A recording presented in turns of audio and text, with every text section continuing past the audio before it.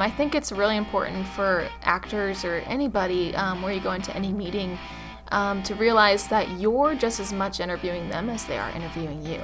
And also remember that they want you. They want you to say all the right things and be the person. There's this whole like power struggle that goes on in rooms a lot. And I'm like, no, they're people. They want you to be the person for the job. They don't want to keep looking all day and all week. Hello and welcome to the Hollywood Hustle Podcast, where we bring the stories and struggles of artists climbing the ladder of success and how they survive the city of dreams, Los Angeles. As always, I'm your host, Daniel Tuttle. Thank you so much for joining us as we begin another wonderful interview series for the next 2 weeks. You're about to meet an amazingly positive and energetic person, Allie Williams, who just has such a cool story on moving here and building her life here and building her career here. And it's really fascinating. And I think it's definitely going to give people out there who maybe feel like they don't fit the norms of film and television a little inspiration that, hey, anybody can make it. You just have to let them know that you're needed in this industry, that your type and your look is needed and wanted, and that it is possible for you to make it in this business, even if you don't look like Ryan Reynolds or Joseph Gordon-Levitt or Scarlett Johansson. That there's always a place for you in the arts. So definitely enjoy the show. I think it also inspire you. If any of you want to be entrepreneurs or anything like that, I think it's going to inspire you. Now, one of the other things that we talk about, since Allie is a professional cosplayer, is about cons, Comic-Con, WonderCon, things like that, and cosplay. And I've been to one or two cons and seen my fair share of cosplay, and man, some of the stuff these people do are insane. Like, I could only hope to do what they do. The amount of time that they spend in these costumes because they love that genre, the comic book and film and television genre so much, is ridiculous. Especially some like the more stuff from like Japanese anime, or if somebody like creates like a giant like rock monster, and it's just amazing to see in person. People wanting to take pictures with them, all this stuff. And we also talk about a little bit of the downside, the critiques that they get. How some girls who dress for Comic-Con get shamed a little bit for maybe dressing provocatively, or they just, as one critic, quote unquote, I say that very loosely, put it, was that, you just put on a tail and a hat and show your boobs in cosplay, and how he didn't find that real. And it's kind of like, hey, who are you to judge, man? Cosplay is what is to you. It's, how you want to represent the characters you love doesn't mean you don't love them as much as someone else. Maybe they're just not as good at sewing, or they're just not as good at any other, costuming parts that would allow them to do more complicated stuff. It doesn't mean that they love what you love less than you, or don't want to, be representative of it as much as you do. So it always it surprises me, some of the ways that some of the female cosplayers are treated is just shocking. But it's one of those things where dress how you feel you represent the thing you love, no matter what that is. You do you. That's what the arts are all about, is representing yourself and showing who you are, and letting the world know what you want to say and the stories you want to tell. That's what the arts is about. So do it. With that said, let's get to someone with way more knowledge of cons than I. Model, actor, professional cosplayer, and entrepreneur Allie Williams. Allie discusses her beginnings as a model and actor in Florida, why she decided to shift from theater to film, and how hard she worked to prepare to move to LA. We talk about her first few experiences in LA, including a great run on Let's Make a Deal. Then Allie shares stories of getting her first agents and roles. Finally, we discuss cosplay and the various reactions they receive, and Allie's company, Princess is Me, parties, and how you self-brand, which is something Allie does very well. So put on your favorite costume, get your hashtags ready, and enjoy this fantastic interview with the energetic and positive Allie Williams.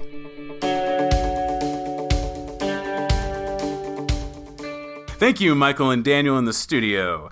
Today we are talking to Allie Williams. Allie is an actor, creator, model, professional cosplayer, costumer, and business owner. She can be seen in the films Disaster LA, The Last Zombie Apocalypse Begins Here, and Lost in Darkness. On the small screen, she was seen in Cry Wolf and Tattoo Nightmare, or on the smaller screen, her YouTube show, The Drunken Cosplayer Unboxing Show. You can also catch Allie at several cons dressed as Nuka Girl, Alira from Van Helsing, or a Royal Academy student named Ariel. Speaking of princesses, if you have a little one, you can also hire her to throw a kick-ass princess, superhero, or dancing party. Ladies and gentlemen, please welcome the amazing and very busy Allie Williams. Yay! Yay! So how does it feel to hear your whole existence summed up in one paragraph? It's really interesting, kind of surreal. Yeah. Did I catch everything? Is there anything I missed? No, Did I get anything wrong? I don't think you got anything wrong. There's just so much more to someone's life than a paragraph. Absolutely, and that is why that's the interview, folks. We're not going to talk about anything else. Thank you for coming. So thank you so much for coming, Allie, and being on the show. So let's just start from the beginning, where it all began for Allie Williams. We don't have to learn like I was born at 12:55 or whatever. But what's your family like? Do you have any brothers, sisters, only child? How were your parents? My parents are pretty awesome. They divorced when I was 5, and I have one brother, and then I have my little brother and sister who are biological to each other, and then they're adopted. Oh. So they didn't come into my life till high school years. So yeah, it was kind of cool, to expand the family because we're a very small family. We've always been able to fit around the dinner table, all of us around one table. I don't have any cousins. My mom has a sister. My dad has a brother. That's it. All the grandparents are alive. We all live in Florida. It's super tiny. It's super tiny. So you were born in Florida. Yes. Grew up in Florida. How long were you in Florida before you moved to California? I was in Florida until I think it was 3 years after graduating. Okay. From Florida State University. Okay, and then you moved to LA. Okay. Mm-hmm. Okay, so this is kind of an interesting question, something I thought about, and I just want to see if you can think about it. Do you remember when you first realized you had an imagination? I mean, the first moment. Or a memory of using your imagination. I remember clearly in elementary school playing make-believe on the playground with my best friend Charlie. Nice. Before that, I remember being very just to myself, not really a very outgoing child. And there was this movie, Anastasia, that I fell in love with. Yes. And I actually started casting my friends in a playground version of the show that I had in my mind that I was going to make of the movie. And I remember getting Bartok, the little bat, making an outfit for him out of sheets and things. And I was of course going to be Anastasia. And my friend Charlie was going to be Dimitri, and I cast everybody. I was planning on this big thing. I was putting on shows on the playground with my friends when I was, I don't know, it would be fourth grade. That's fantastic. Yeah. I've discussed on this show previously how I would play ridiculous games like Day Off, which was a game me and my best friend played where it was our perception of what adults' day offs were. Oh my gosh. I've explained it on the show before. It's ridiculous. It's the dumbest thing in the world. I don't think I was casting anything though. That's incredible that you were already casting your friends in these roles. Now, how did you turn down friends at that age if they didn't fit the role? I mean, I wish that they were just knocking on my door begging to be in my playground production, but they weren't. These were my close friends that I was just like, we were already playing make-believe, and it was just taking it to the next level and adding in costumes and just kind of like planning out the scenes and things. Now, when did you guys go to Broadway? I mean, it is on Broadway now. Go see Anastasia. I did the show for 23 years. I recently got out of my contract. So that what was your first experience of performing for people other than like on the playground? I believe that my first actual scripted line was a line on budget cuts in a school production at my elementary school, and I was so nervous about that one line. I had it like on a note card, and I was like, oh my gosh, I got to get this weird word down. It doesn't look like it sounds, but I nailed it. Do you remember what it was? It had the word budget in it. That's all I remember. That's all I remember. Did you say the line that made the play, like, there are budget cuts? No, it was like this weird presentation of some kind of idea. I don't even remember what the whole thing was, but it's like, we're learning stuff, and here's kind of what we're learning, and maybe it was on government in fourth grade. If something I really like want to that. know what you learned about government in fourth grade. I know, right? Let's make this fourth grade government talk. Well, back in fourth grade, we learned about democracy. Now, were any of your parents performers? Did you get your performing creative side from any of them, or was it something that you kind of developed on your own? Not that I'm aware of. I don't think either one of my parents were artistic, like, and performers in that way. My dad ran a restaurant, and my mom was a waitress, and that's where they met, down in Gainesville. And so they did an occupation connected to actors. So there you go. You had a close affiliation. Yeah. And then my mom ended up becoming a teacher, and my dad ended up running a bunch of grocery stores as like a manager, assistant manager, things like that. So yeah, I don't know exactly where it came from, but it's really interesting to see also that my little sister has the same kind of tendencies. So I'm wondering if it's more of a parenting approach that's very like nurturing and like be yourself and whatever you want to do kind of thing, because it seems like the same thing is happening with my little sister. Okay. Actually, she's already performing. She's singing, she's dancing, she's doing plays, and she is she just turned 9. And she's on Broadway, correct? Yes, Anastasia. She's in the Anastasia play. She took over your role. She was your understudy, and now she gets the role. I get it. I see how it all works. So you went through, what was your major in college? Theater? Yes, actually. I wanted to get a BFA in acting when I went off to Florida State, but they told me that I would have to do a full 4-year track in order to get the BFA, and I was like, I already have 2 years of college done. So I'm going to be sitting around doing nothing, wasting my time while I'm like trying to stay with this whole family unit and do this whole 4-year journey together. And I'm like, these guys are great. That's fine. You can, I can still take the classes back to back to back to back and get through the program. And they're like, no, that's not how it works. We choose our 12. And I'm like, okay, fine. Well, I dual enrolled and got 40 credits and went through like a summer at the community college too. On top of it, I got my associates. I don't need to do 2 years again. Yeah. No. So I told them, I was like, I'll just get a BA. I'll get my bachelor's in arts. And be a BA. Yeah. So I got my degree in theater. Okay. But what's really fascinating, though, is that my first general audition is what they call them for the theater program. So everybody who's in the theater program was encouraged to go to the general auditions for the season. And I remember halfway through that audition, it was just 2 minutes.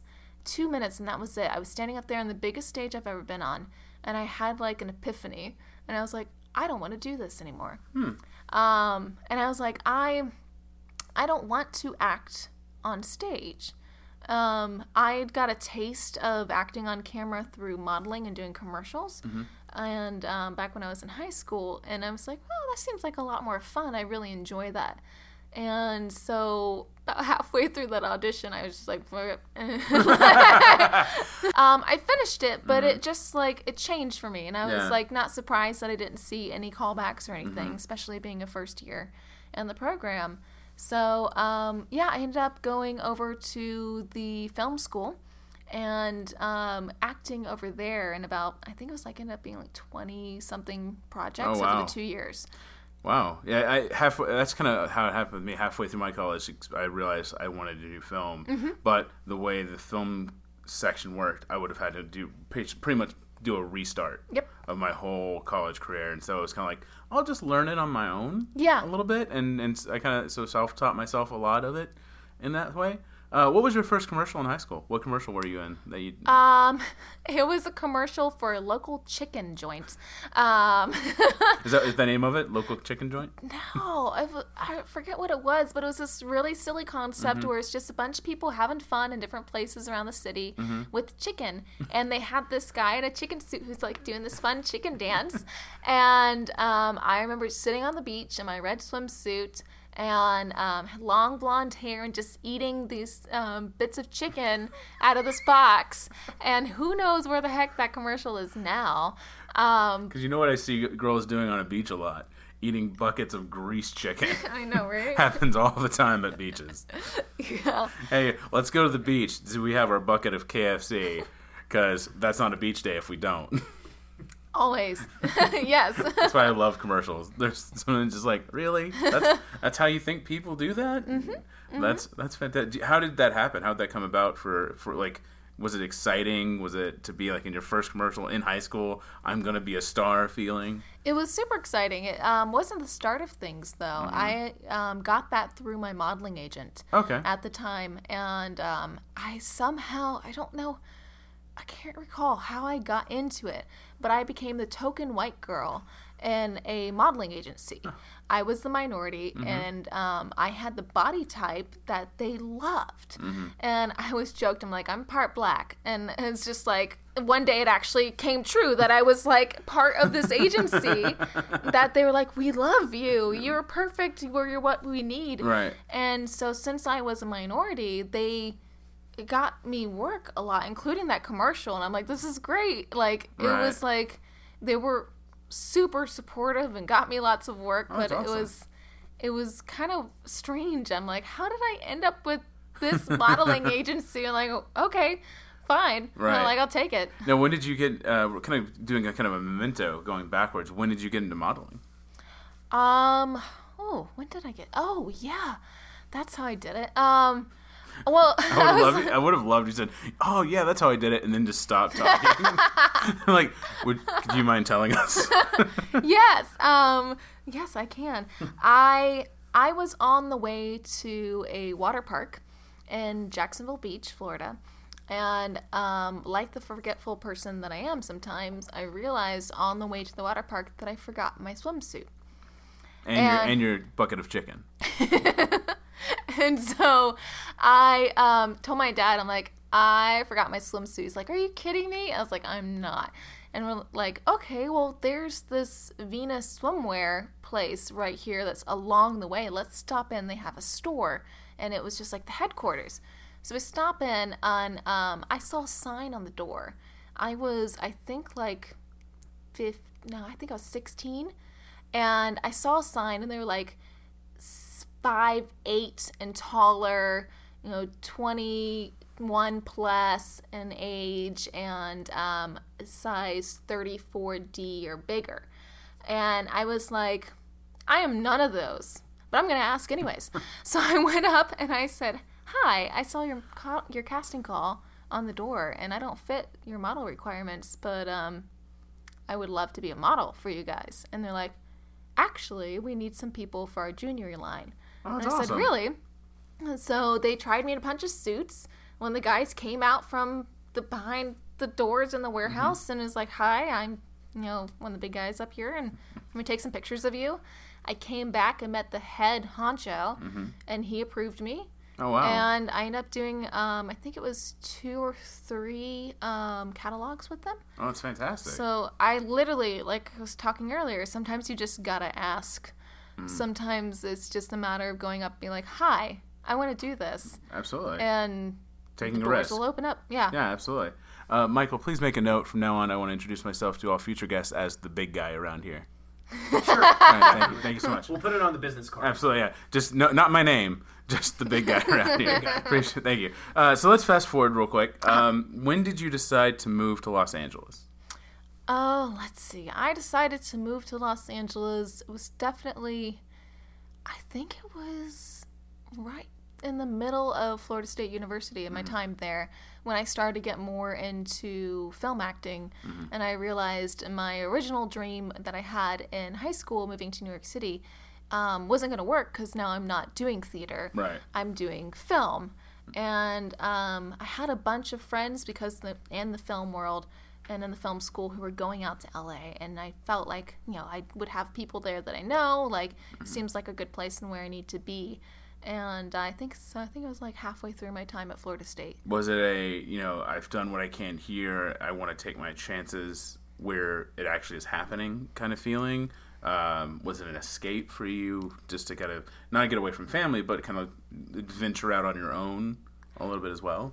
Yeah, it was all those things. I definitely felt like I had reached the ceiling of my time in LA. If only. I've reached my time in LA. I'm good. No, Announcing her departure. on the podcast. There's a note. She's leaving, guys. She's going to Idaho. Who goes to Idaho? Sorry, people that live in Idaho. So I felt like I reached my ceiling of opportunities in Florida. And there's a bunch there, but it just didn't feel like a challenge anymore. It felt like I could just walk into an audition, book it. And I was like, this is nice. But if I can do this in a bigger place where there's better opportunities, where I can make more money, where I can get more exposure, where I can get bigger experiences, I want to do that. Absolutely. So I felt confident because everything was going so well in Florida that I could conquer Los Angeles. How old were you when you decided this? 21, 20, Okay. something like that. How long between making that final hard decision, I'm moving to LA, to actually making the move? What was the time frame? I think it was 2 years, 2 years? 3 years, something Okay. like that. Because after Florida State, decided that I needed to get a lot of money. So I didn't have any debt or anything. It was great. I had enough scholarships that paid my way, and I was solid with that. I just knew that I needed a nice base before I moved out to Los Angeles so that I wouldn't come back. Right. No, absolutely. So you did some planning. You knew you needed a nice savings account to have a cushion, because it's not you get here and the gates open and everybody's like, welcome, here's money and acting roles. Yep, exactly. How did you plan in other ways? What were other ways that you really prepared yourself to move here? I paid off my car. I got a job at Walt Disney World. I worked full-time and then some. I was a figure model for art classes. And I was also a cashier at Publix, at the grocery stores. So I worked a lot and just saved up about, I think it was 18 grand. Oh, wow. While I also paid off my car. It was great. Nice. And so I was like, all right, I'm set. I have no big bills. I have no debt. I have money in the bank. Let's do this. Let's go. Let's go to LA. Cue the Lucy and Ricky music as they drive off to LA, black and white. Did you? Now it seems like you moved here by yourself, or did you move with someone else? I definitely moved out here by myself. Okay. When I came from Orlando, I swung by my hometown, picked up my best friend, and we took the road across country. Nice. So I flew her back, but we almost killed each other, but we survived. So survived? we're still friends. I had a friend two friends that moved from the New York, New Jersey area. And he killed both of them. I killed both of them. Oh. They stayed at my house on the way here. No, two of them. One of them hosted a podcast for a long time, and so they knew a lot of people from all over the U.S. And one of the other guys was friends with them and listened, and kind of people knew him from the podcast community. And then another host came with them as just a road trip, and they stayed at other fans and friends' houses on the way, and they just decided to take this time and just travel all over the U.S. And so they went from like New York, New Jersey down to Georgia, through Louisiana and Texas, and like just kind of went all over the place. Wow. So when you moved here, what was your first impressions of LA? So fun story. I pulled into LA at my friend's place at, I want to say like 11 o'clock at night after driving for 5 days, I think it was, across country. And as soon as we parked, I was like, let's park on the side street. I parked on the side street. As soon as we park, me and my friend are getting stuff out of the car. I told my other friend who was living here, I was like, hey, we're here, just unloading the car. And I hear this weird noise. And I'm like, what is that noise? It sounds really like, is that a car? And then we see this car turn the corner and start to come down the side street towards us. A piece of the bumper from hitting and running, it hit some other car. The front bumper had opened up, and it was scratching all the other cars that were parked out in the main road. And it also like the front wheel had been a little like dented in, and so they're obviously just under the influence of something. And me, my best friend who just like made it here like 2 minutes ago, we're like looking like we were out of the car, we were in the middle of the street, and it was coming towards us, and I was like, hey, we should probably get on the side of, get out of the way. So we stand on the side and watch as the car just like comes to a stop, like 50 feet from us or something. Oh, wow. And then we watch as everybody in the neighborhood starts coming out and screaming and like banging on this person's car. They're not coming out. And then this giant man who just like walks like he's a machine, like all these muscles, walks up to the car and like bangs on the door, starts cursing at him and tells him to get out, and eventually gets out. And I was just like, well, welcome to LA. So yeah, that happens every night. Yeah, it was just, it was like, LA's full of adventure. LA is whatever it can be, I guess. I was like, I don't know. It could be a little dangerous, but it can be exciting and, follow your gut. And I was like, good thing I didn't park on the street. And like, yeah, it was just like, oh, wow, I'm not back home anymore. I'm somewhere else. So I don't know. I thought it was pretty exciting. My best friend though was like, "We almost died." She still lives in Florida. I'm going home. Yeah. Did you Did you already have like a place set to live when you came here? Did you have friends that already lived here that you stayed with? Like, how did you plan your living situation? I got very fortunate. I stayed with some of my friends, who are now married, and they're adorable. They let me stay in their guest room for $200 a month. For I think it was like 2 or 3 months while I got everything on my feet, and I got a little comfortable because you can get comfortable $200 a month, and so I found a apartment up in North Hollywood that turned out to be very haunted, but that's another podcast.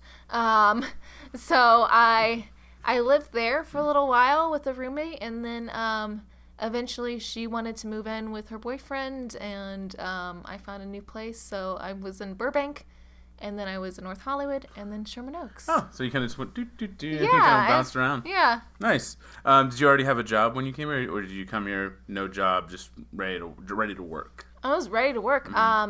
As a non-Screen Actors Guild actor, I was able to do a lot.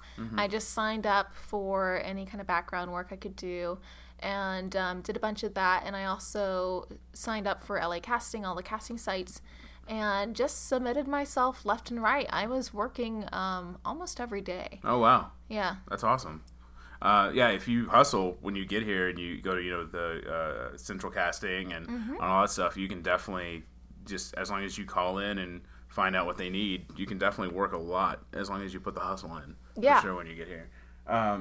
So Los Angeles versus Florida. What were the major differences that you noticed between the two, especially in the sense of like performing and the creative side of things? Well, aside from the weather differences, I miss my thunderstorms. And the people and they're much more open-minded here, I feel. The opportunities just seemed endless. It's like it can be a little overwhelming. It's like it's all there, and it's like you got to go out and do it. And there's like this overwhelming like pressure almost that we all put on ourselves, like go out and do it, like do it, like keep pushing. Just there's do still it, man. there's so much out there. So it was really exciting because whenever I wanted a job, I could find one. Right. And just get out there and do it. I think, as long as you keep your eyes open and are doing the research, you can always find something to do, right? Yeah. Even if it's in like a background type aspect or behind the scenes aspect, you can always learn and find something to do and make a little scratch, hopefully, while you're doing it. Yeah. Scratch being money for those that are not that are younger than 33.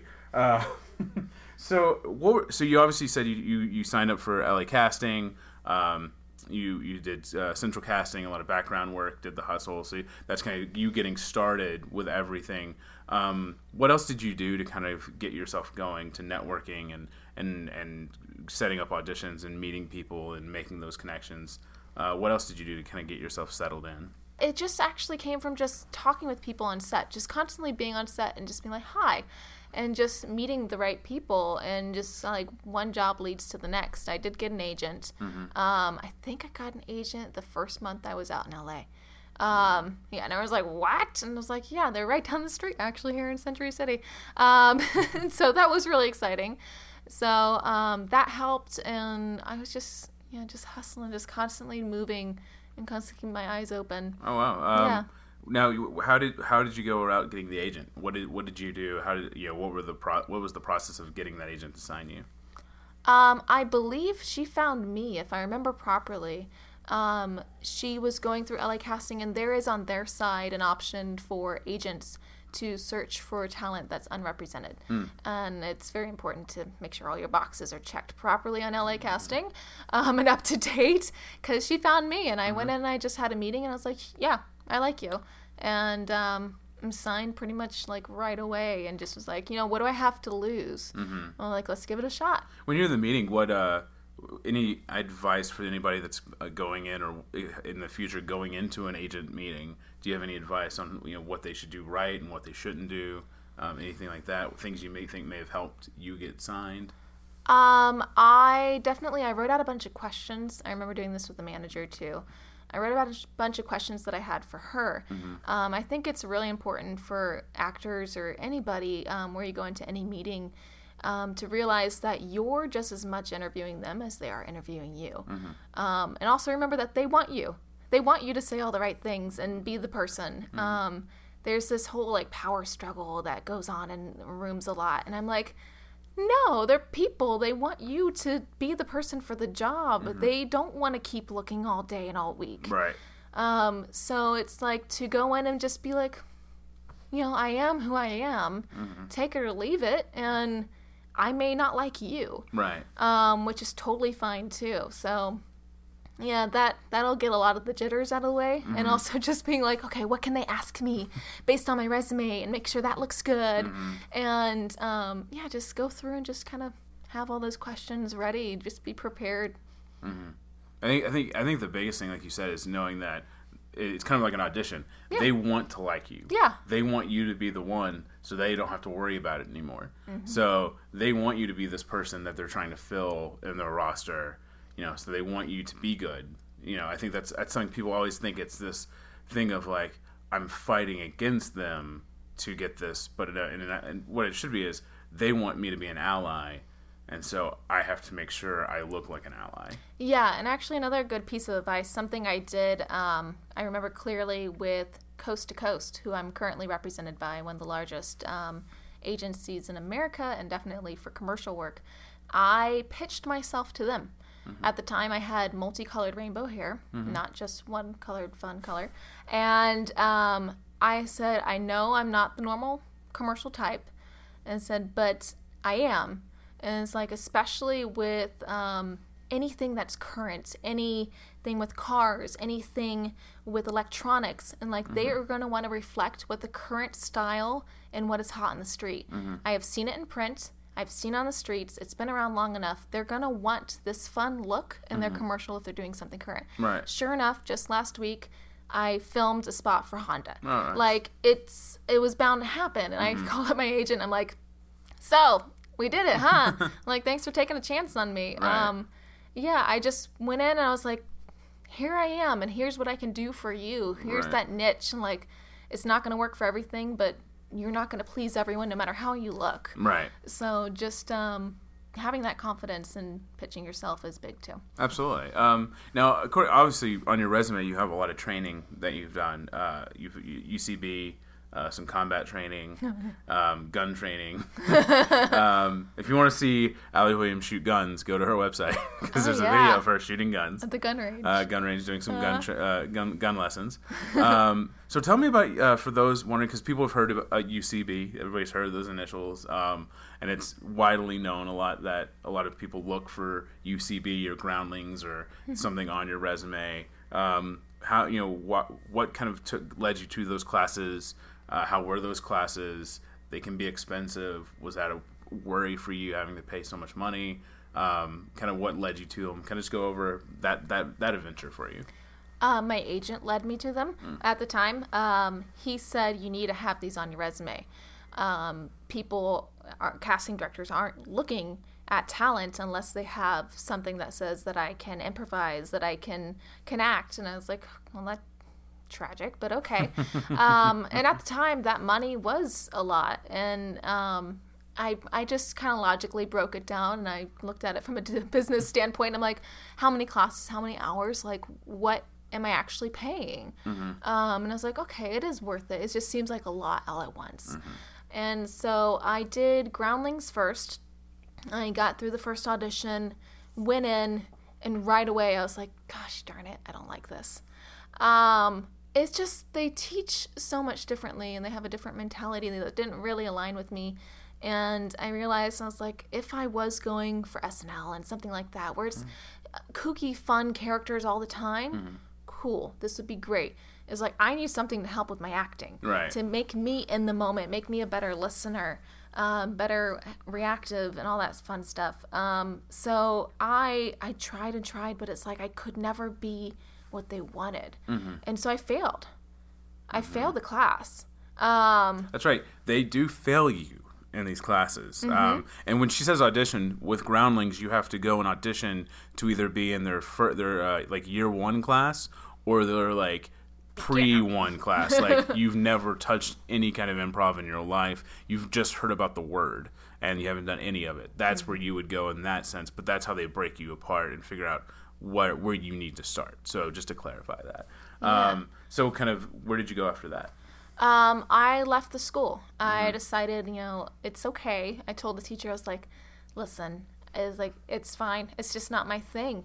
I went over to UCB, got in there, did level 1 and 2, and it got really intense, but I felt like I had what I needed from there. And I was like, if I want to actually get into writing, if I want to actually get into a troupe, sure, I'll go further on. But I have a good sense of it, and enough that what I want out of it, which is to apply to my auditions, to working on set, all this stuff. I got what I needed, so I didn't move on. From what I've heard and what I've seen, and correct me if I'm wrong, the Groundlings is definitely more of the long-form sketch type improv in a lot of ways, whereas UCB, I think, does a lot more short-form, gimmicky type things. From seeing some of their websites, seeing some of their shows, and reading a little bit about each one, would you say that's right, or have I heard wrong? I think both can do either. Both schools can push you either direction. I actually saw a really awesome show at UCB that was long form. It was an hour. On 4th of July, they had a buffet set up on stage. It was a backyard barbecue. They all had these characters that they kind of figured out. They had I think I'll start here in this kind of characteristic and see where it goes. But they created this whole world, and they actually kind of talked with the audience once in a while.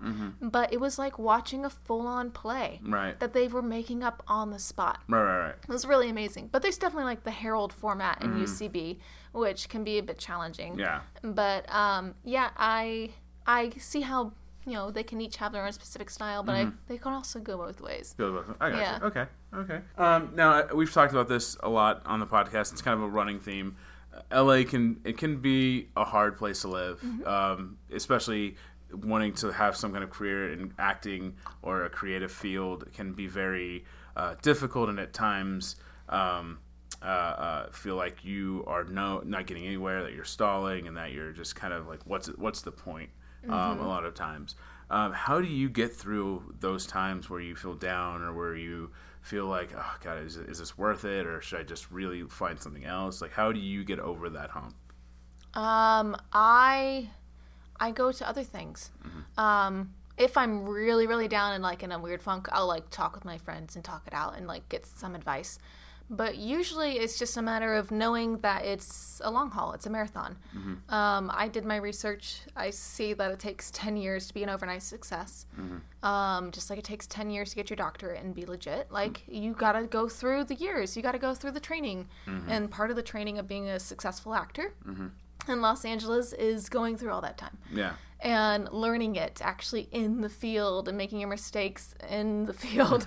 So, yeah, I just, whenever I get like, oh, I really wanted that part, it's like, well, it wasn't meant to be that I was supposed to get that. You know, who knows, whatever else will come along. You know, I'll just keep myself focused on all these other things that I've created for myself. So I have some kind of creative outlet and just keep going.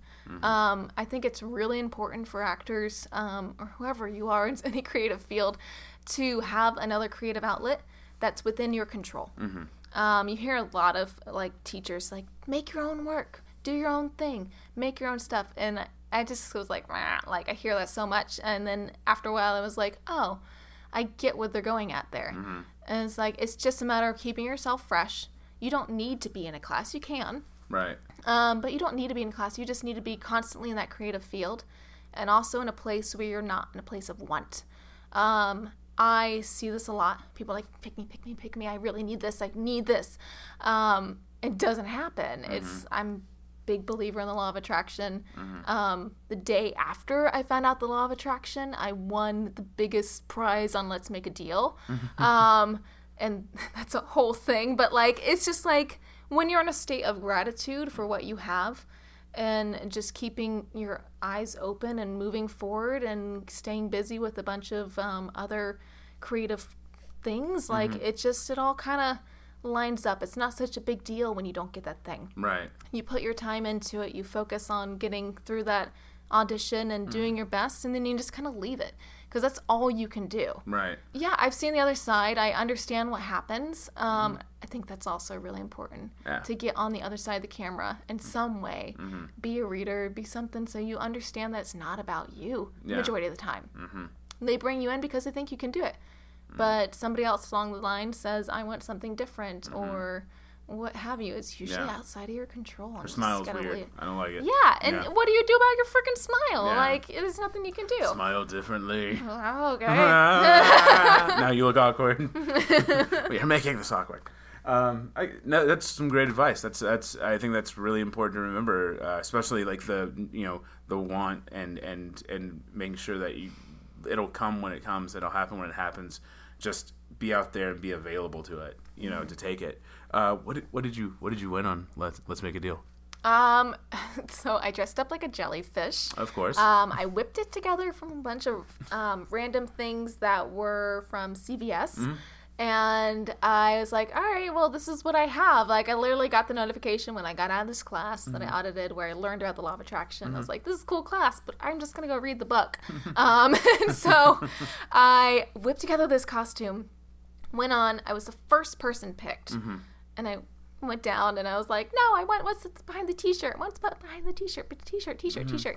And he gave all these prizes out to other people. And then he revealed that a car was what I had won on the t-shirt. Wow. Yeah. And I was like, this is amazing. At the end of the show, they have this thing where they, Patrick goes around and he's like, hey, would you like to give up what you won to go for the big deal of the day? And Wayne was so funny. He's like, Patrick, you go up there. I'm not even going to walk up there. I know what she's going to say. Allie, you won the highest amount today. So would you like to give up your car for a chance to win the big deal of the day? And I said, yes. And they all went, what? And so I cut to commercial, bring me down. The producer's like, okay, Allie, I don't know what's going through your mind right now. I'm sure there's a good reason. It's totally fine. Should we call somebody? And he's like, when we get rolling again, Wayne's going to ask you and just tell him. Just tell him why you just did what you just did. I'm like, okay. So they start rolling again. And make it juicy. I know, right?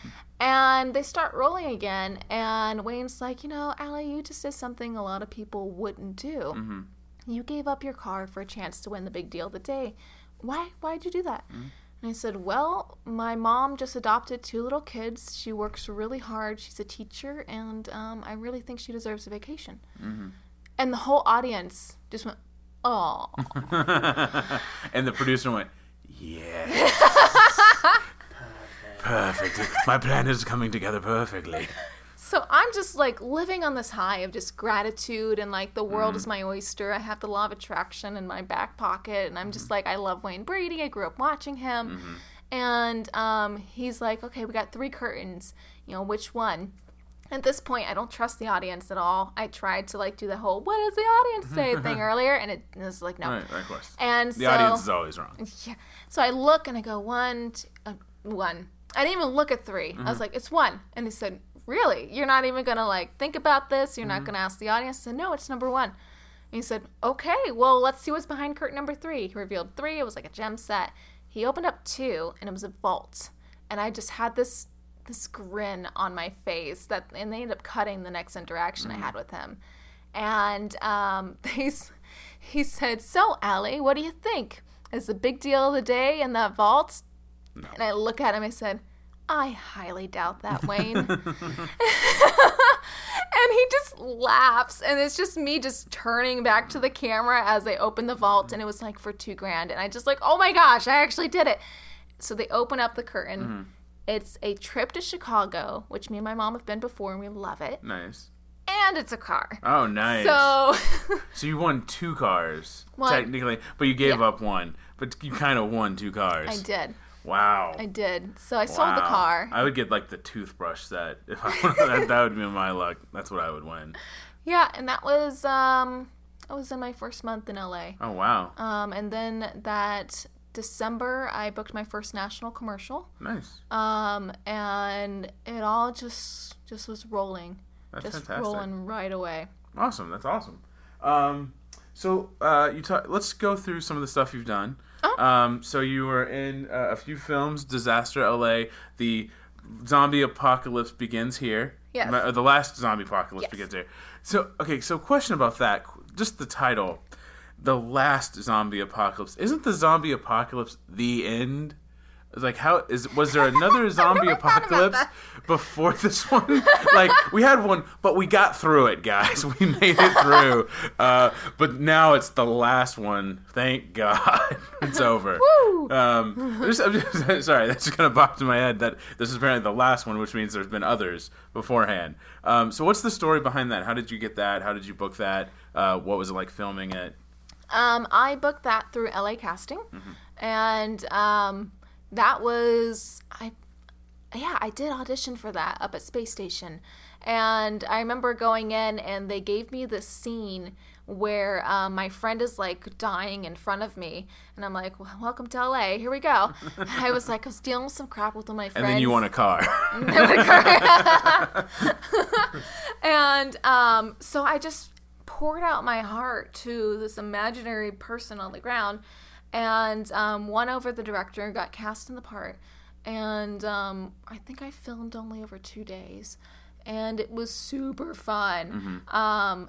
The films, as you can tell by the title, it's not like a A-level big Hollywood blockbuster. I heard Daniel Day-Lewis was up for one of the zombies. Is that correct? So correct.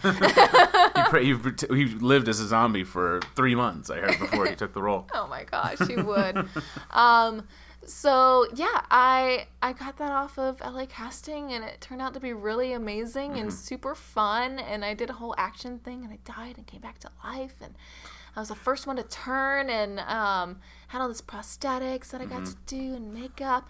And then it ended up getting picked up by Sci-Fi Channel and Redbox, and it was so surreal. That's awesome. To go to the grocery store and be like, that's me in the back. And I'm like, I've only got the front cover. I'm on the back cover. No, so close. Now, is that when it became Disaster LA? Was when it went to Sci-Fi and stuff? Was it shortened there, or is it still Disaster LA, the quote-unquote last? Because I'm sure there'll be another one. I think the full title is still Disaster LA, The Last Zombie Apocalypse Begins Here.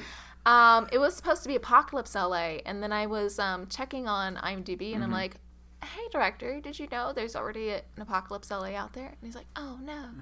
And so he changed the title. I really hope that's how he talked about everything. So, Allie, I need you to move over here. Oh, there's a table there. Oh, no.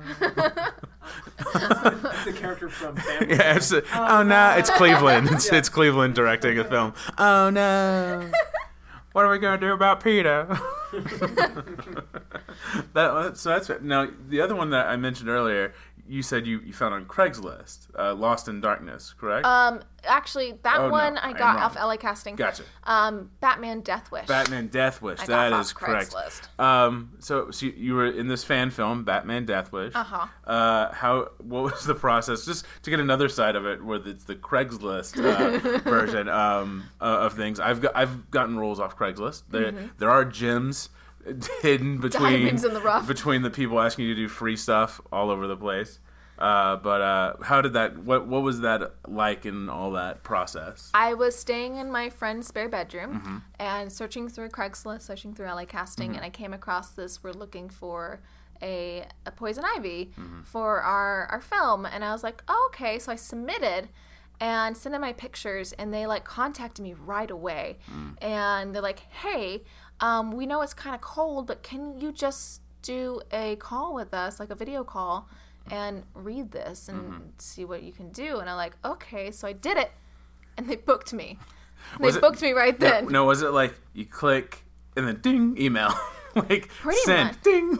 Pretty much. It all happened within like 2 hours. Oh, wow. And so I went I think it was like the next night.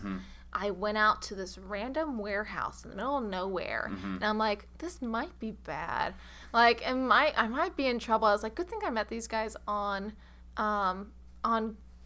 video chat before I went. Good thing I met these guys on Craigslist, because I wouldn't trust them if I didn't. Yeah. And so the film was super fun. It's gotten lots of hits, and is this kind of like this weird YouTube cult thing that a lot of random people that I meet, like, I've seen that, I know you from that. I'm like, our producer Michael mentioned it before we started recording, so obviously there's people out there. I think everyone at some point wants to make some type of fan film project when they're down here in LA, and I definitely watched Batman Death Wish looking for inspiration at one point. Nice. All right, so let me ask you this. You've done some TV, some kind of like reality reenactment shows, things like that. I really want to talk to you about Cry Wolf. Okay. Because I've seen this show. Yes. I've seen several episodes, and it is amazing. This guy is the most unnecessarily intense person ever. I'm talking like he would freak out someone ordering food at McDonald's because he is so overly intense about the smallest things. And my wife and I make fun of it all the time. It's so TV. Just because it is so like, we have to take something that's probably simple and make it seem so dramatic. And we saw the first episode we saw was this episode where this girl, somebody was stealing from an office. And the boss hired the guy, the wolf, to find out who was stealing from the office. And he thought he knew who it was. He even pointed out to somebody and all this stuff.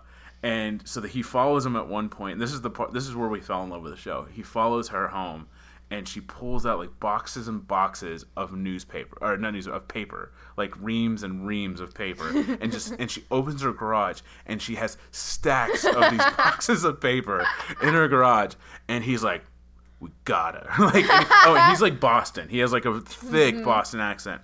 And so he goes, like, that's it. That's the episode. Like, you crack the case, man. It's done. And he goes to the boss, and it's only at, like, there's still another 30 minutes left in the show. And so he goes to the guy. He's like, so I got this recording of her taking boxes out of a car, putting them into a garage. We nailed her. We got her. And the boss is like, great. thank you so much. How much do we owe you? You know, I'm definitely going to fire her. He's like, no, this case isn't over yet. I feel like there's something deeper going on. And I'm like, what are you talking about? How do you feel? He's like, that's just circumstantial evidence. We need hard-hitting evidence. Like, you have video proof of her stealing stuff. How is that circumstantial evidence? That's literally evidence. And he's so intense. And so since then, we always joke. Like, we always, like, my wife would always say something, and I'll be like, I have 2 rules, Angie. No circumstantial evidence and no hoagies after Labor Day. Like, just something really random. Because he comes up with these most random things. And he gets so, like, hyped up. What was that experience like on that show, dealing with that unnecessary intensity? I was fine. I mean, I would love to be on it. Don't get me wrong. If I got a chance to be on Cry Wolf, I would take it at a moment. And I'm still doing the Boston accent a little bit. I can't get out of it. Yeah, he was great to work with. It was a fun couple days on set, and I think we were all kind of like at that like same level of like directing, like the intensity. So we were all just like, oh my god, she's cheating on me. Just like, it was just so pushed, like more. I'm like, okay. I feel like that's how your Anastasia role went back. I'm Anastasia. Don't take my family. What was the story in the episode you were in? Excuse me. It's more. She's taking a drink of water for those. Exciting to hear.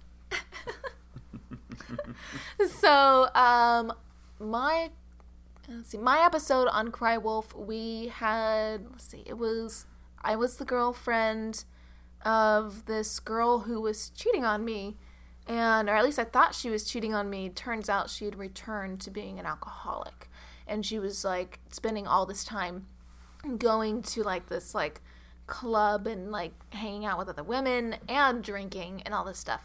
So that was my episode. Was I knew she was doing something with her time that she wasn't telling me about, and yeah, it was actually pretty intense. I feel like I either saw that episode or saw like the trailer for that episode because it sounds really familiar. But I do kind of remember. What was? Did you get to work with him? Yeah. So what was he like? Was he nice? Was he fun to work with? Was he? Did he keep to himself? Like, what was he like? He's a pretty social guy, and he definitely liked to just like keep pushing the scene. So he liked to. I remember him directing me a little bit at one point, which I thought was really funny. But it's also retellings of his stories. So I was like, okay, I'll take it, sure. Right. And he's like, yeah, she was really pissed off, and I was like, oh, okay, sure. And like, now, Ali, at this point, I want you to take. I just want to southern. What is that? Like, I get my Boston accent back. Never mind. Continue. Yeah, it was so long ago. I'm trying to remember like all the details. He was just, the whole crew was really nice. It was just a fun time. Yeah, nice. It didn't seem that crazy over the top, but I knew it was also reality TV reenactment kind of. Right. So it was a little pushed. Right. Now, you also did Tattoo Nightmares. Speaking of push reality. What was the part that you played? What was that like? How did that differ from Cry Wolf, since they're both kind of reenactments? Well, the similarity is that I played another lesbian, which was really interesting. I'm like, okay, I think Let's talk about typecasting. Yeah, it was a redhead at the time, and I think it just, like, I was okay with it. Like, I did a music video, too, where they're like, who's like comfortable, like in the casting, like who's comfortable making out with a like girl, like let us know. I think I saw that. I think I saw that in your reel. Yeah, because it's super provocative, and a lot of people don't want to do it. And she's a horrible kisser, but anyways. So yeah, we'll get into that later. Yeah, I just didn't really like care. I was like, it's just two people, like whatever. And so on Tattoo Nightmares, I remember the audition going in and just like being like just slutted up. Like I watched the show, I'm like, I know what they're going for. Okay. And so my character was this girl who worked at a restaurant, waitress, who meets this other really nice girl, and they hit it off and they become girlfriends, and my girlfriend gets really sad at one point, misses home. She's from Salt Lake City, Utah, and so she's a painter, and she paints this picture of like the skyline, and she's like, I'm gonna put this as a tattoo.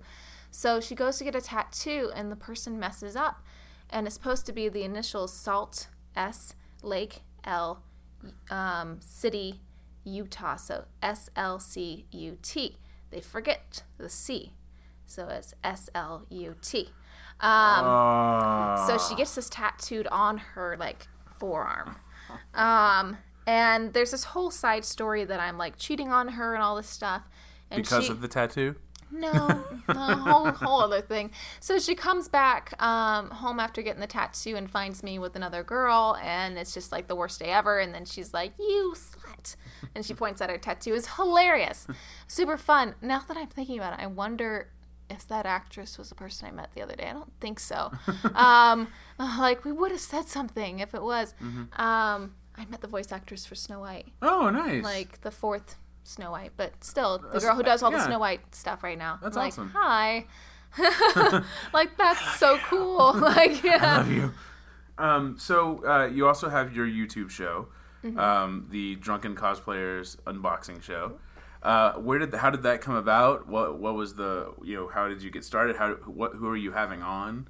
Just kind of give us a little overview of it. Sure. I was inspired by my friends Chelsea and James, who do the Drunk Disney show. I'm not sure if you've seen that. I have not. It's hilarious. They come up with a drinking game, and they have a counter in the corner that's like the Cinderella Castle, and it like counts how many drinks they take.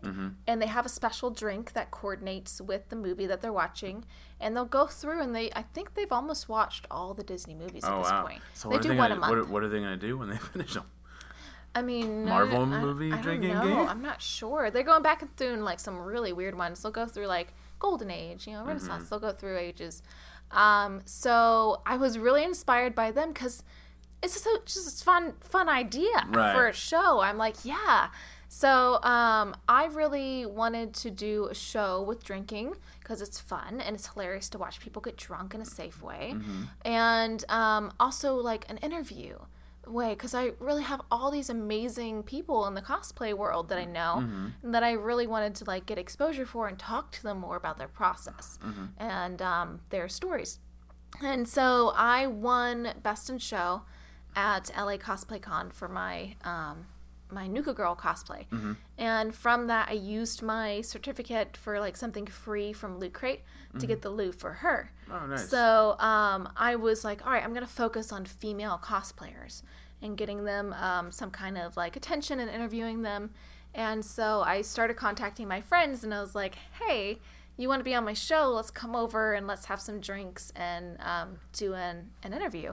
And it started out being like structured and like, we're going to take a shot when we do this, or we're going to make up a game, or I'm going to keep track. After like, by the time of the third episode, I was like, screw any structure. Like, we were literally just like, yeah, that's great, let's drink. And so, yeah, that's what the show ended up becoming, was just two people just sitting there in costume, talking to them and trying to interview them about their whole cosplay journey. Right. And are you actually drunk? Yeah. Let's see, the one I got the most drunk on was the most recent one, the Cinderella and Elsa one. Oh, okay. Because my friend Angie Viper loves to tell stories. And we would go through like 15-minute stories. And so I was just sitting there listening and drinking. I went through almost a whole bottle of wine in like, I want to say like an hour. And so by the end, Cinderella's really drunk and losing stuff, and I'm knocking things over, and it's just so hilarious because I'm like, yeah, Cinderella was drunk at the ball that night. That's how she lost the glass slipper. Yeah, so that one I was gone. Nice. So definitely go check out the Drunken Cosplayer Unboxing Show on YouTube. So let's move on to cosplay. So speaking of cosplay, how did you get started in costuming and cosplaying? My friend dragged me along to my first convention. We were both dressed up and supposed to be going to a volunteer event. I do volunteer events on occasion with Cause for Celebration, which is an organization, nonprofit, that brings birthday parties to kids who are in shelters or kids in foster care. And since my mom has fostered a lot and I've, in return, helped with that process, I'm like, it's close to my heart. I want to give back. So we were bringing a birthday party, an Anna and Elsa birthday party, to this set of triplets, these little girls who were homeless. Aww. And they were so sweet. It was just them and their family. It was just this small group. Oh, that's awesome. So we were already dressed up, and she was like, hey, there's a convention going down at Long Beach. I said, oh, okay. And we should go. We're dressed up. And I said, I don't think that's for me. I was like, I don't really know much about that world. It's a little weird. Like, I don't know if I'll, like, fit in. She's like, we're going to go. I'm like, okay. I'm like, I'll go if you're going, sure. So show up. It's the last day of Long Beach Comic-Con. It's the end of, like, Sunday. We just kind of, like, get to sneak in because nobody's at the door at that point. Nobody cares, yeah. Yeah, nobody cares. And we start walking around. Everybody is so excited to see us. And I'm just like, what? Okay. And this was, like, 2 years ago. So back when Frozen was pretty current. And I got, like, free art. I got so many really happy kids. Like, met some really amazing cosplayers, including ones like, I'll get you into WonderCon for free, no problem. Oh, wow. I'm like, what? It was like, immediately, the world was like, hi, we've been waiting for you. I'm like, okay, sure. So, wow, that's awesome. Yeah, that was my first con. The first one I attended by choice was WonderCon, and I consider that my con-anniversary. Your con-anniversary. Okay, nice. So obviously you had some really good reactions from the first time. How have the reactions changed or grown, especially since you started doing your own costumes and Nuka Girl and things like that? How has that fan base changed and that interaction changed? I'd have to say it's pretty much the same. I've been very fortunate that I have a very supportive and loving fan base. I hear a lot of people who are like, I get these trolls all the time. And I'm like, I just don't. I think it's also because I don't, like, accept random hi messages on my Instagram and things like that, where you'll get really unsolicited things. And I'm just like, and anybody who just says anything bad, I'm just like, bye. Right. Like, I don't need you. Yeah, absolutely. So it's like, yeah, I've just had really sweet, supportive fan base, and they love to share. And they're going on 14,000 now. Wow. What does cosplaying do for you? Like, how does it affect you as a person and as a performer? Wow. It pushes me, I have to say. It pushes me to try new things, because if you don't continue to create new content, people will just be like, I'll go find someone else. Yeah. And so, yeah, it's constantly like, okay, what can I try that's new and interesting? What can I do to create this fun new cosplay that's really current or classic?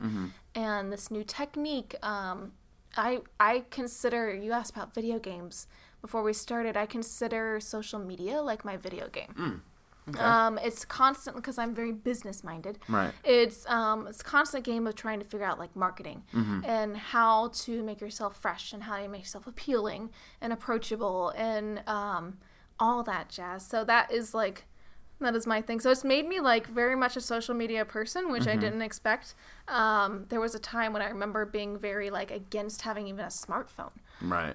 So now I'm, like, on it all the time, and my thumbs hurt. And so, yeah, it's become this whole... It's kind of part of who you are now in a lot of ways. Yeah. Nice. That's exciting. It has. It's just kind of opened up this new thing. Yeah. Well, it's such a different way. It's such a new way for people to interact with fans and communities that you love, that have the same interest from all over the world. Yeah. You know, and it broadens your exposure than what you used to be able to do a long time ago. And speaking of social media, you have a strong following on Instagram. Yeah. You have your YouTube show. How did you, for those, looking to build their Instagram and become Insta famous or whatever you want to call it nowadays, what's your tip? What did you do? What process did you go to kind of build that fan base on Instagram? I have actually a whole list, and if anybody's ever curious, I can just copy and paste it and send it to you. Just direct message me. You want that list? Okay, yeah, sure. Cool. Yeah. We'll take it. Yeah, all right, cool. Consistency is a big thing. So there's special times that you post. I think it's like 11 and 2 are the big times. That's pretty consistent. Also, like, really specifying what your brand is. So in my bio, I have that, I think it's like fun hair, cosplay, inspiration, and cats. And it's like, and I'm also a actress and business owner. Like, and it says actress, model, business owner. So it's like, here's what you're gonna get when you sign up for this.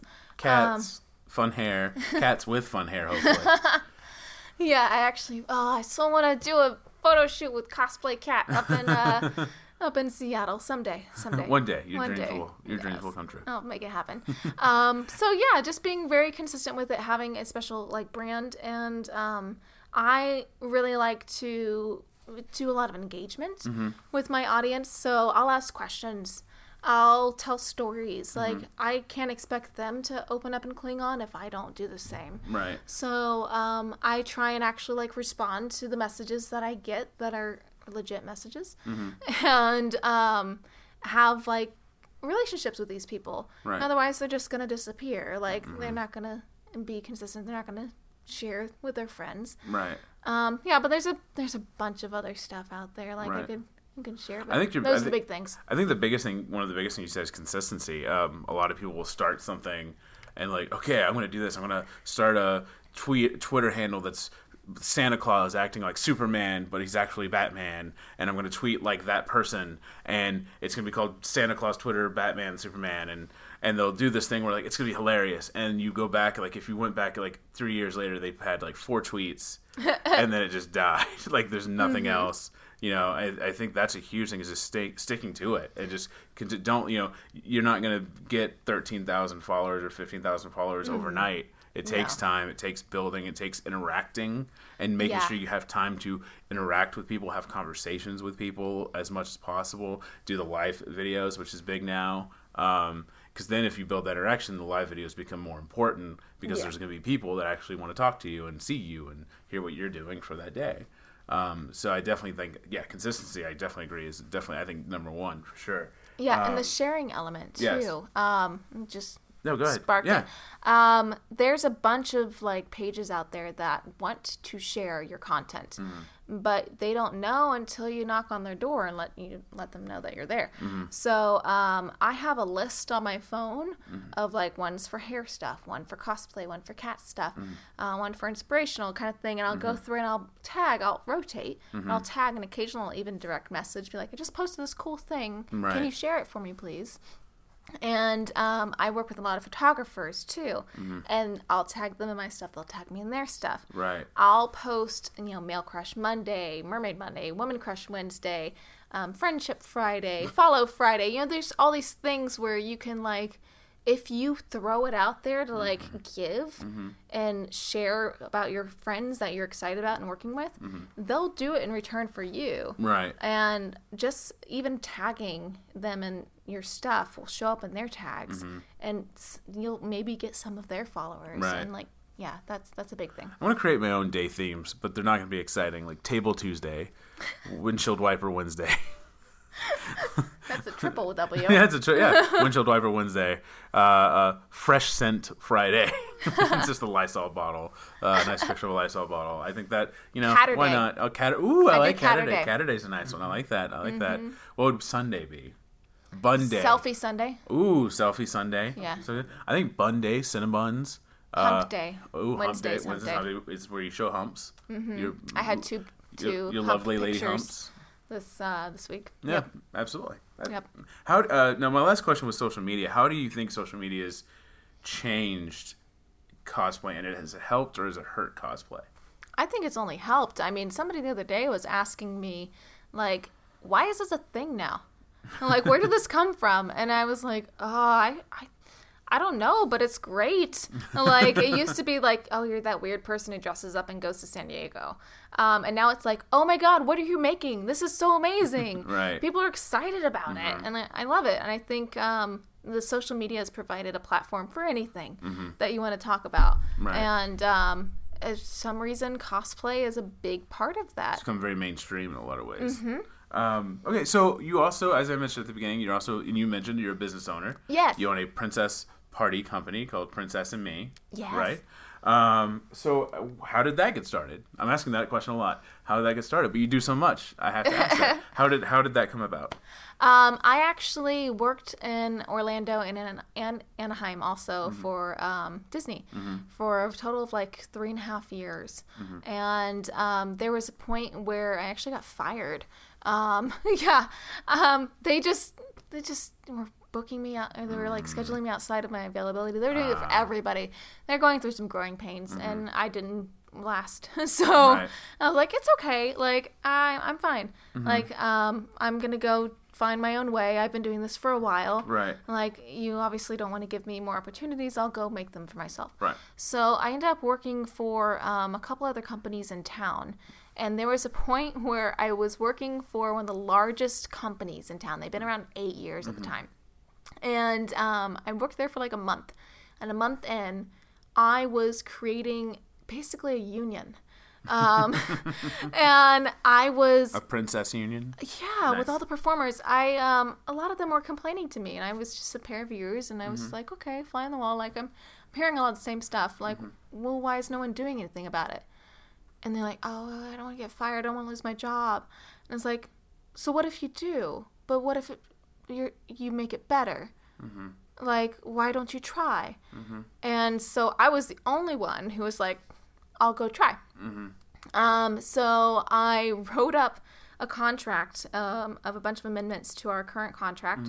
I got the girls together, got everybody to sign it, and proposed it, and sat down and talked with the owner. And he had a bunch of excuses and everything, and it was what it was. But I ended up leaving the company after they wanted to not pay me for mileage fee, and were like taking that away from people and like not paying them. It wasn't getting better. Right. And like I tried my part, and I'm like, and he was coming to me for advice and stuff after like a couple of weeks in, and I'm just like, this is all telling me something different. Right. And it's like, I think I can do this on my own. Right. So I hope he hears this. There was a moment when he was coming to me for advice, and they were going through all this change, and they were trying all these things, and I wasn't agreeing with it, and they didn't care what we did at parties. They didn't train us. They kind of gave us a bunch of ideas. Right. But they're like, you're independent contractors. You can do whatever you want. Right. I said, really? Okay. So I started using his company as testing ground for my company. Oh, nice. I was like, I have the clientele. I'm not going to steal his clients. That's not fair. But I'm going to go and be like, all right, I'm going to do my job. I'm going to like provide entertainment. Right. But I'm going to see like, does this vocabulary work? Right. Do these games work for this age group or that age group? Is this material reusable and financially like doable? Yeah. So I tested a bunch of stuff and was able to see their reactions. It was really cool. So after a while, I left the company. After, I think it was only like 2 months, and I left because my friend asked me if I could entertain at his niece's birthday party. And he's like, do I have to go through the company you work for, or can I just book you directly? And it was literally just his words of, can I book you directly, that sparked this whole thing. That was literally just my invitation to this opportunity. Right. And I'm like, you can book me directly. Yes. Of course you can. Yes. And so I created a company overnight. I built a website. It was not that great at the time, but it was a starting point. Right, no, absolutely. I got a phone number, I got an email, I built 2 costumes, and I started. And it was nothing crazy busy in the beginning, but I did it. I put the time in, and I did it. And it just slowly started to build, and coming up on 3 years.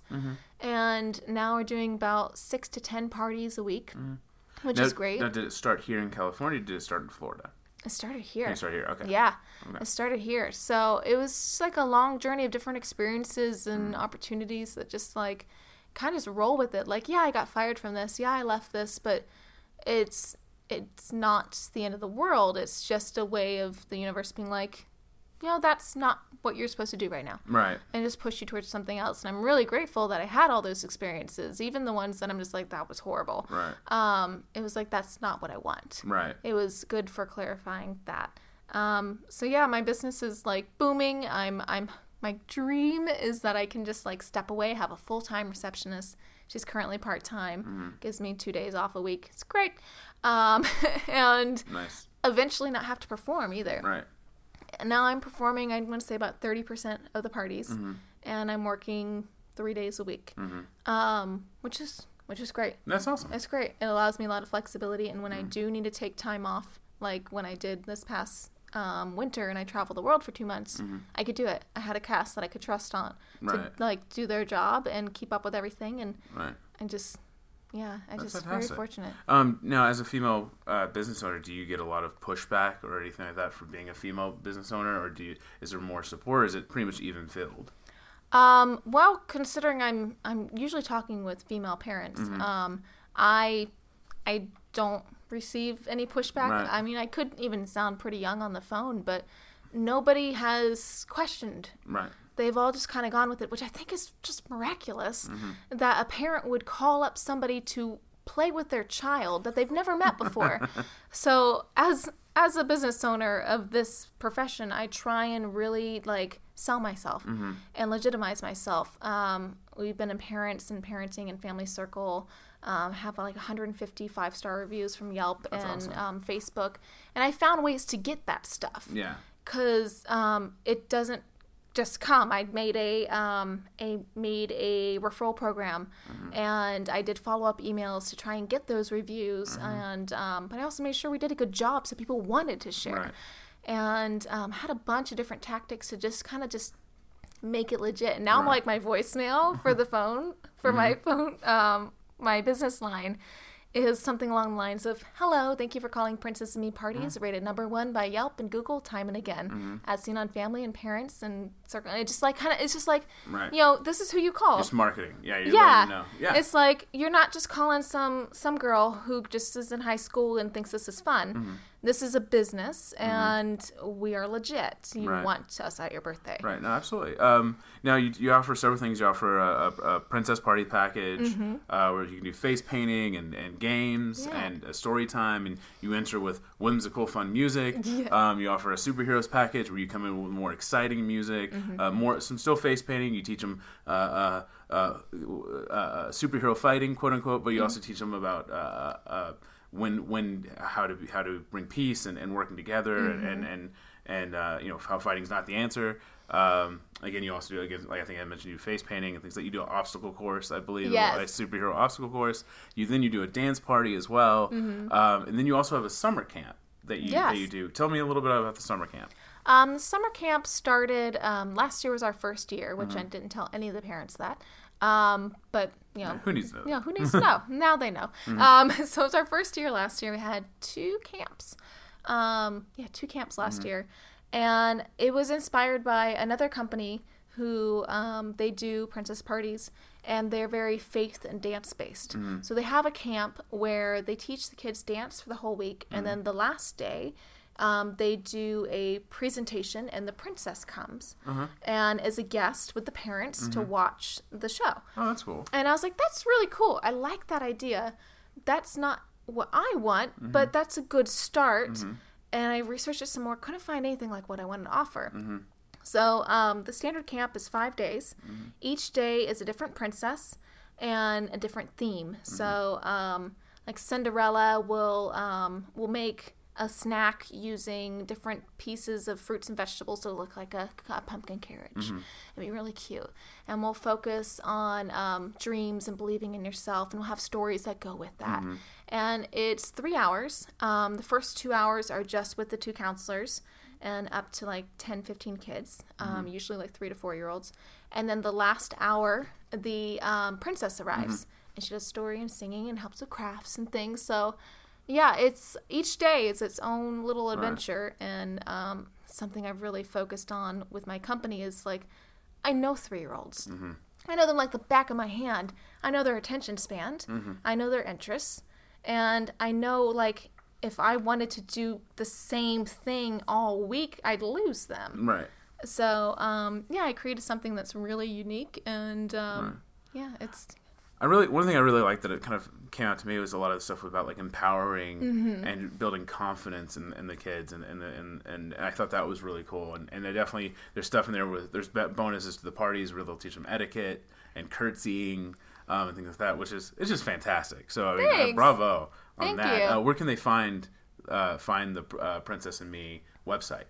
Our website is princessandmeparties.com. Okay. And we're also on Yelp and Facebook.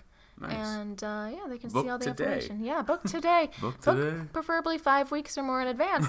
That'd be great. We are booking up fast for summer, and we do still have a small cast. And I like to keep it that way. Keep it a nice, small, reliable cast.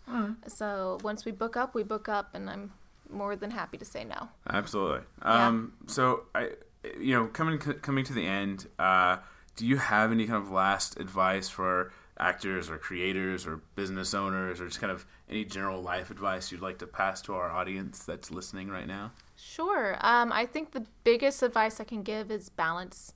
I feel like a lot of people get burned out their first year out here in LA and don't make it because they get so into one thing. And when you put all your energy into one thing, it's easy to get burned out. It's easy to lose hope because you don't have other stuff to go to. Right. So create your own opportunities. Go knock on doors, create your own business if that's your thing, or your own YouTube show or whatever. Keep yourself just active. And realize that your thoughts radiate. So try and find a way to remain positive and grateful and happy, so that when you do have that opportunity for your dream, where you have a dream role and you get to act and go in that room, you're not in a place of want. You're in a place of gratitude. Absolutely. Yeah. Do you have any room for a bearded princess? I'm just curious. Just from my own. I can curtsy. What about the Beast?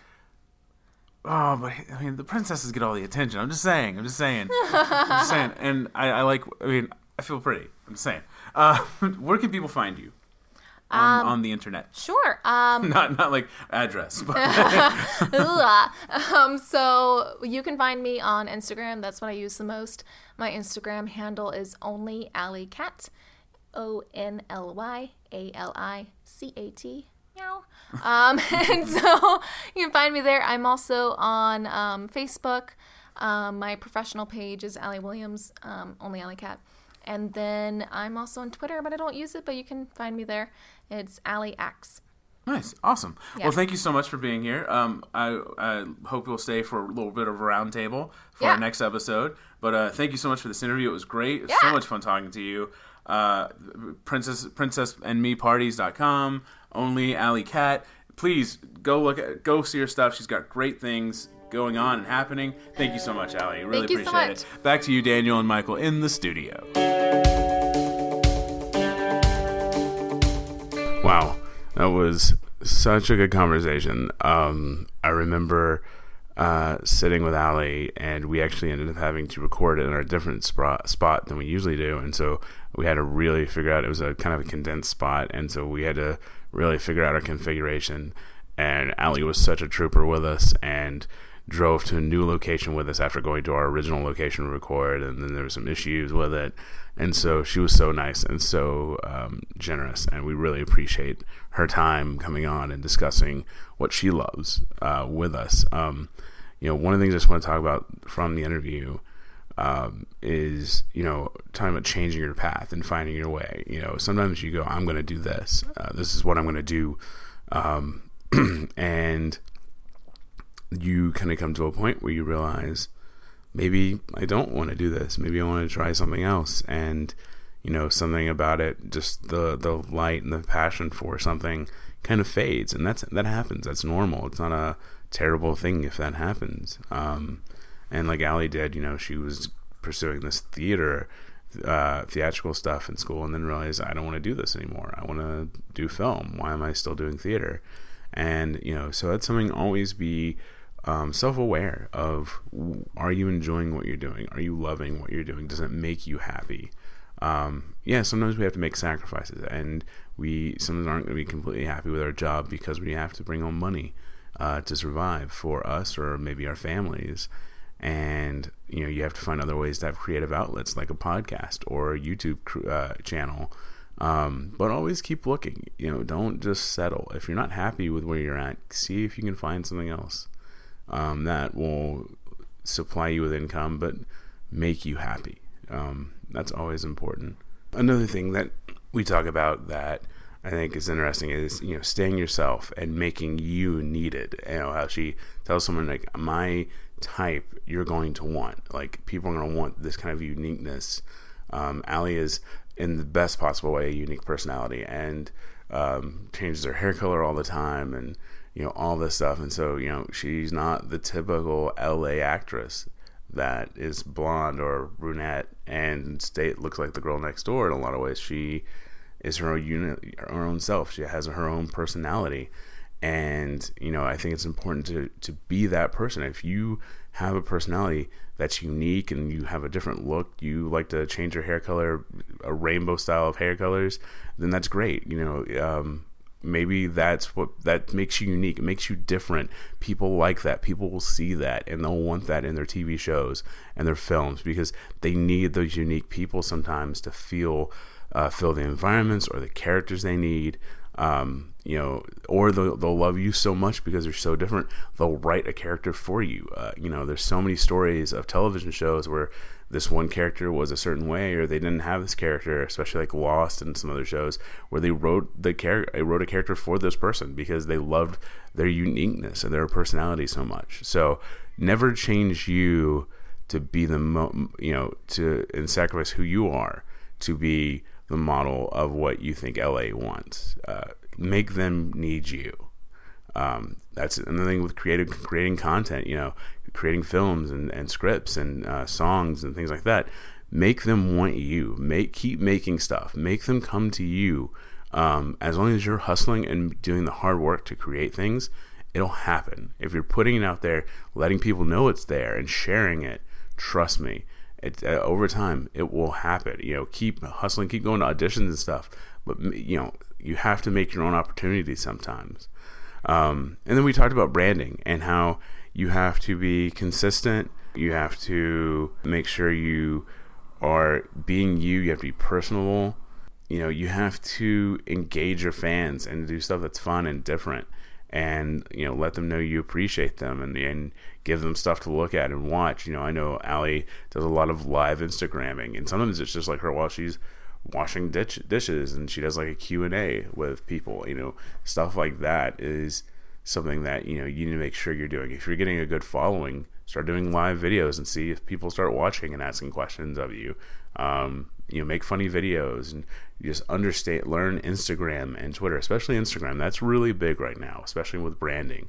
A lot of the political and stuff, stuff like that stays on Twitter. Instagram is really about your life and personability and branding, and they really make sure that it stays that way, I think. And so, let people know who you are, and give them stuff to build a bond with you, and as she said, be careful about who you reply to that says hi. Make sure you look at maybe who they are and the things they post, or maybe if they've talked to other people you can see on other social medias.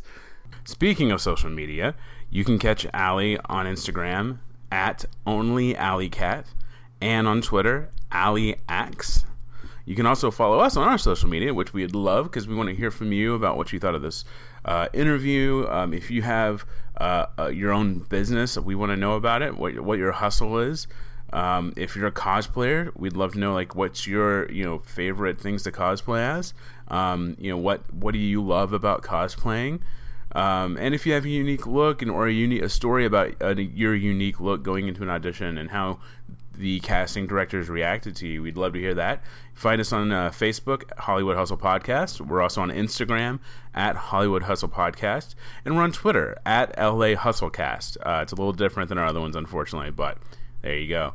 You can also email us. We'd love to hear your stories about castings or moving to LA or cons or anything at HollywoodHustlePodcast@gmail.com. hollywoodhustlepodcast@gmail.com. Now, coming up next week in Act 2 with Ali Williams, Michael sits down with Ali and I to talk about the discovery process of one's own identity in Los Angeles, what that means, and how you find it. We also discuss cosplay and Gamergate. What was it? Who did it affect? And what criticisms do cosplayers deal with that most people don't?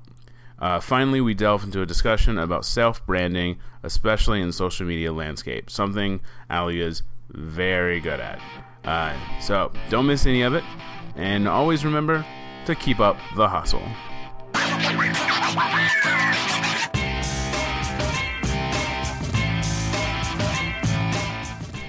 This episode of the Hollywood Hustle Podcast was hosted by Daniel Tuttle and produced with Michael Lutheran. Kel Torados is our sound engineer, and Mike Tobias edited our website. For more information about the show, please visit our website at hollywoodhustlepodcast.com.